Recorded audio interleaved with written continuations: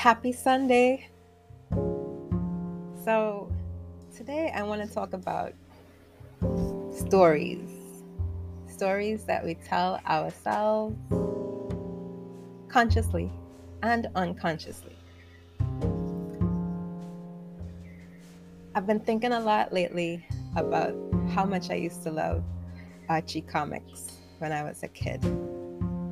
It's something that had been on my mind on and off for quite a while. And then I recently started working on a project that caused me to dig it up again, to dig up my love of Archie comics. So I'm sure a lot of you would have been familiar with Archie comics and Riverdale and that whole universe. But if you're not, one of the central recurring storylines in Archie comics was about this, teen named Archie and his two love interests, Betsy and Veronica. So Betsy is a blonde-haired girl next door type, and Veronica is a dark-haired,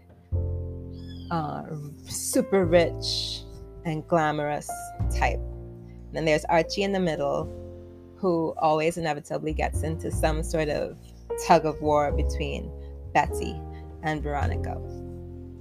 And I've been thinking about Archie a lot lately because I'm like, did Archie subconsciously plant stories in my head that made me more likely to get into love triangles in my real life?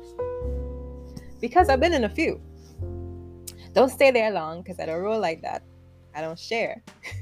But I've caught myself in my dating life and in trying to find a partner in love triangles, both in terms of me being with somebody and then there being another girl involved, and also me being caught between two guys. So I'm like, do I blame Archie for that? Because what I have learned to be true, without a doubt, is that our focus is very powerful. Where we place our focus, what we focus on, it can really create our life experience. And many times we're not really conscious of what we're creating because we're not conscious of the stories that we're telling ourselves. And we tell ourselves stories through the things that we think about, the way that we talk to ourselves, the music that we listen to, the things that we read, the myths and stories that we speak. All around us, we're being fed with realities, versions of reality. And some of those mediums that I just talked about, like books and music and TV, are the most popular ways that we get fed stories. And if we're not conscious, if we're not doing the work to be conscious and really examine what it is that we are consuming, oftentimes I do believe that those stories can affect us on a subconscious level, and then we see them playing out in our reality. So I think we come to a point in our lives where we start to get very discerning about what we listen to, who we listen to, and we may veer away from things that we listened to when we were younger, or we may still listen to it, but listen to it with a way more objective eye and ear. And then we also become a lot more deliberate in what stories we tell ourselves about ourselves. When we speak about our lives and we say, this is who I am, this is how I feel, I am Kathy and I feel this way or that way. we realize that by doing that, we're actually helping to create our experience, and we become way more careful with how we use our words and what sorts of stories we tell ourselves. And so since we know that focus is a powerful thing, I think what I have found for me is that the more I can consciously choose what I focus on and veer it in the direction of the life that I want to create, the better my life gets. And so this doesn't mean that I ignore the fact that there are undesirable things in life, that there are bad things happening, that kidnappings happen, that theft happens, that crimes against humanity happen, that poverty happens. It's not a matter of ignoring the fact that there are real ills in life and real struggles in life. But it's more about shifting the focus. And instead of just regurgitating the story that these things are so terrible and life is so hard, trying my very best to focus on what can I do? What can I do to make these undesirable things better, to make change? What can I focus on that would make every aspect of my life experience more positive? So yeah, I'm sure you heard the phrase pick your poison before. Pick your poison, right? It's like, well, everything out there is going to hurt you, so you just pick your poison. Or sometimes people use it in the context of, what we drinking tonight or what we smoking tonight. Pick your poison, right? I want us to consider, what if we could pick our power? Pick your power. So you look around and you decide, what can lift me up? What can help me create the life that I see for myself and that I want for myself? And you focus on those things. So some of the things that I have found that really help me pick my power are to see opportunities where other people see threats. So anytime that I catch myself feeling something that might be threatening or make me feel uncomfortable, I look at it and try to decide, okay, how can I turn this threat or something that I might have even myself previously perceived as a threat into an opportunity?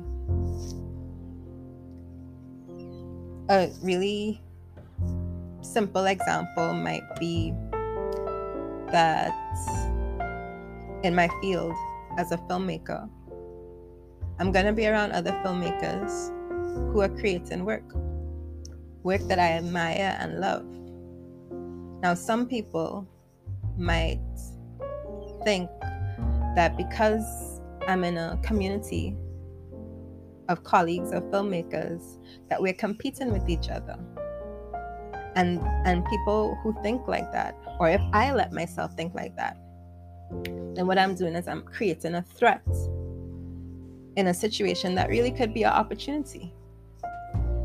It is an opportunity for me, in my perspective, to know that I'm part of a group of people that are making stories in an art form that I love, and that I can learn from them, and I can be inspired by them, and I can sort of define myself alongside them, find what makes me uniquely me by seeing what makes them uniquely them. I think that's a huge opportunity.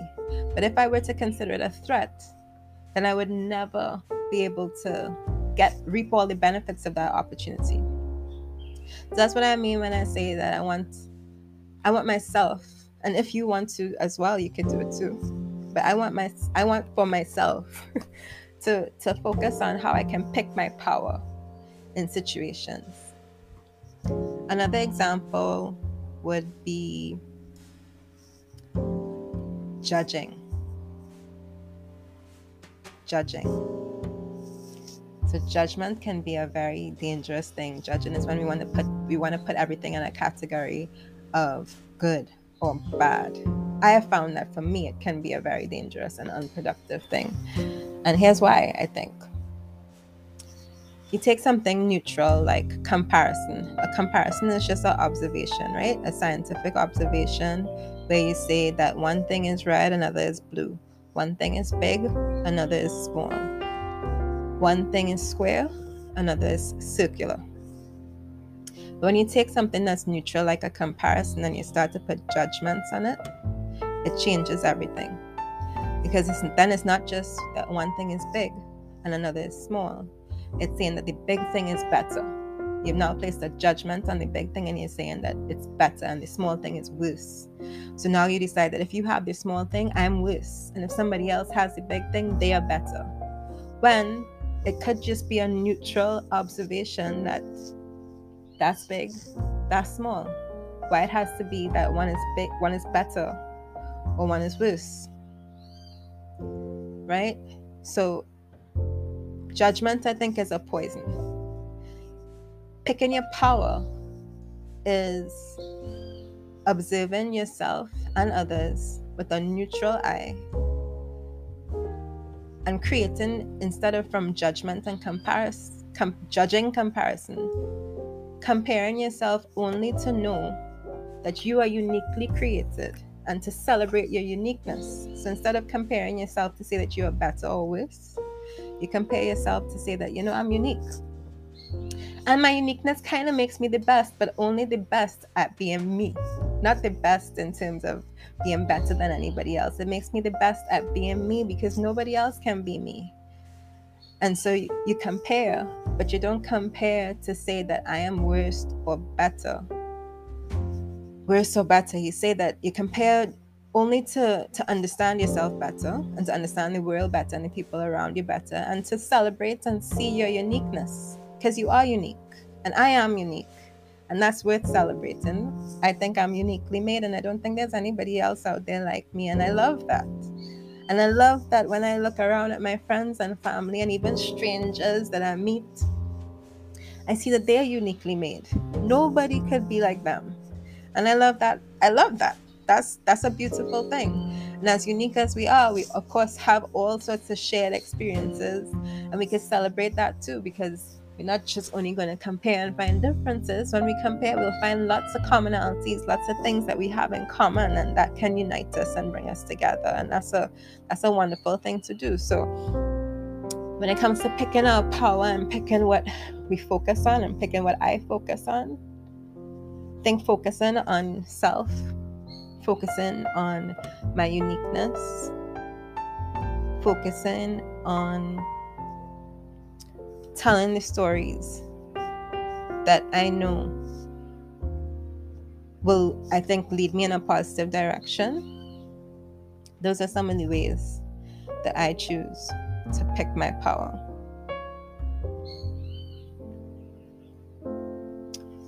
Another way that I think I pick my power is by looking at my motivation for everything that I do. What motivates me, right? So if I'm motivated by ego and material things and money, I feel very unstable. And everything becomes a threat. Anytime I think that, I see something that could harm my ego or take away my money, it makes me feel threatened. And then I'm also likely to buy into the lie that what I have can be stolen or duplicated, right? I feel like if I'm not in the right space, I'll believe that what I have can be duplicated and stolen. But if I'm motivated by my betterment and by wanting everything around me to be in a good state, and if it's not in a good state, to want improvement, then I find that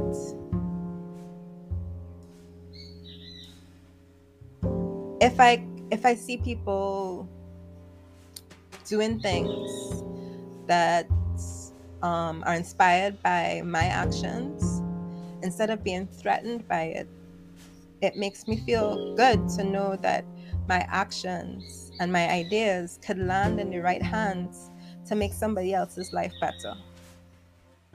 And I don't feel any ownership over it, because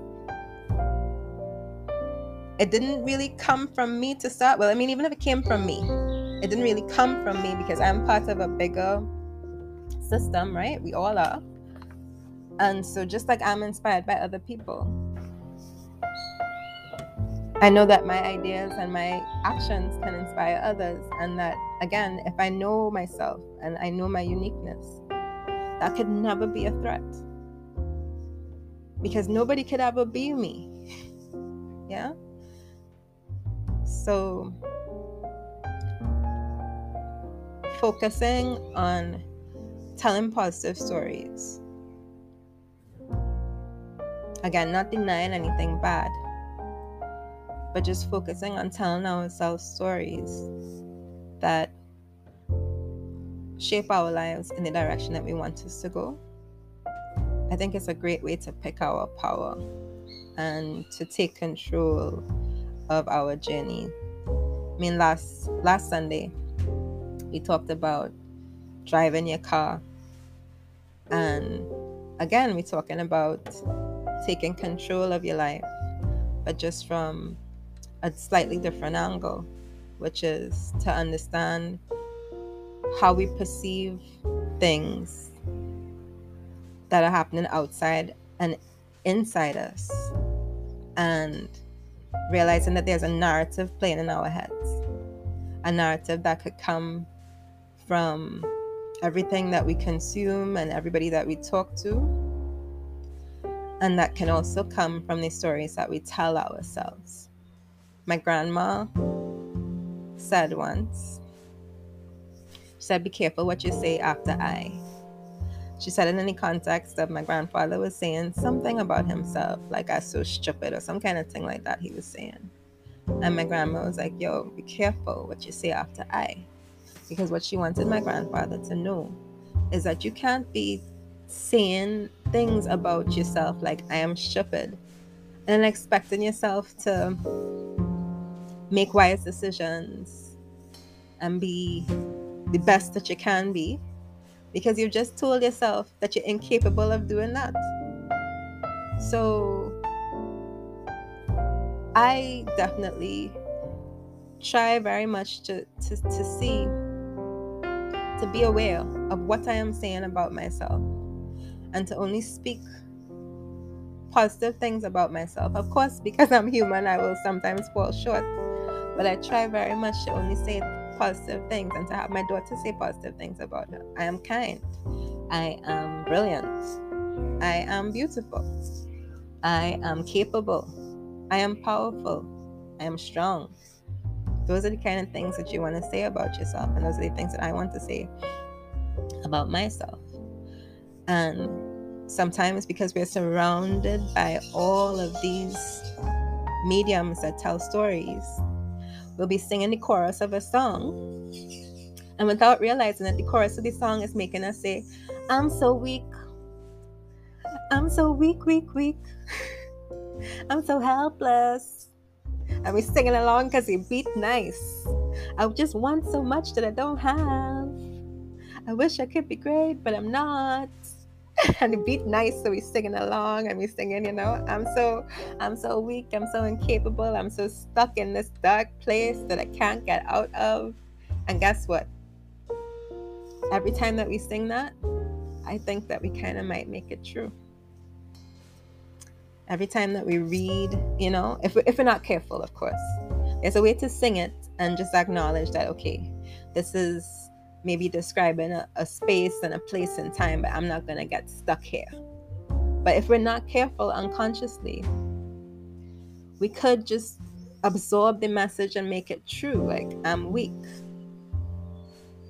I need things that are outside of me to survive. All these messages that are in music and TV and all that kind of stuff, if we're not careful, I think that it really affects us. So this Sunday, that's what's on my mind, and so I decided to share it with you. If you think that any of these thoughts are helpful, or things that you think about and worth sharing, please do share this episode. Share it. And of course, you can hit me up at Cafe Kareem on Twitter, Instagram, Facebook, if you want to share how you pick your power and how you make sure that you are consciously focusing on telling a story about your life that is positive and uplifting. Thanks for listening, and happy Sunday.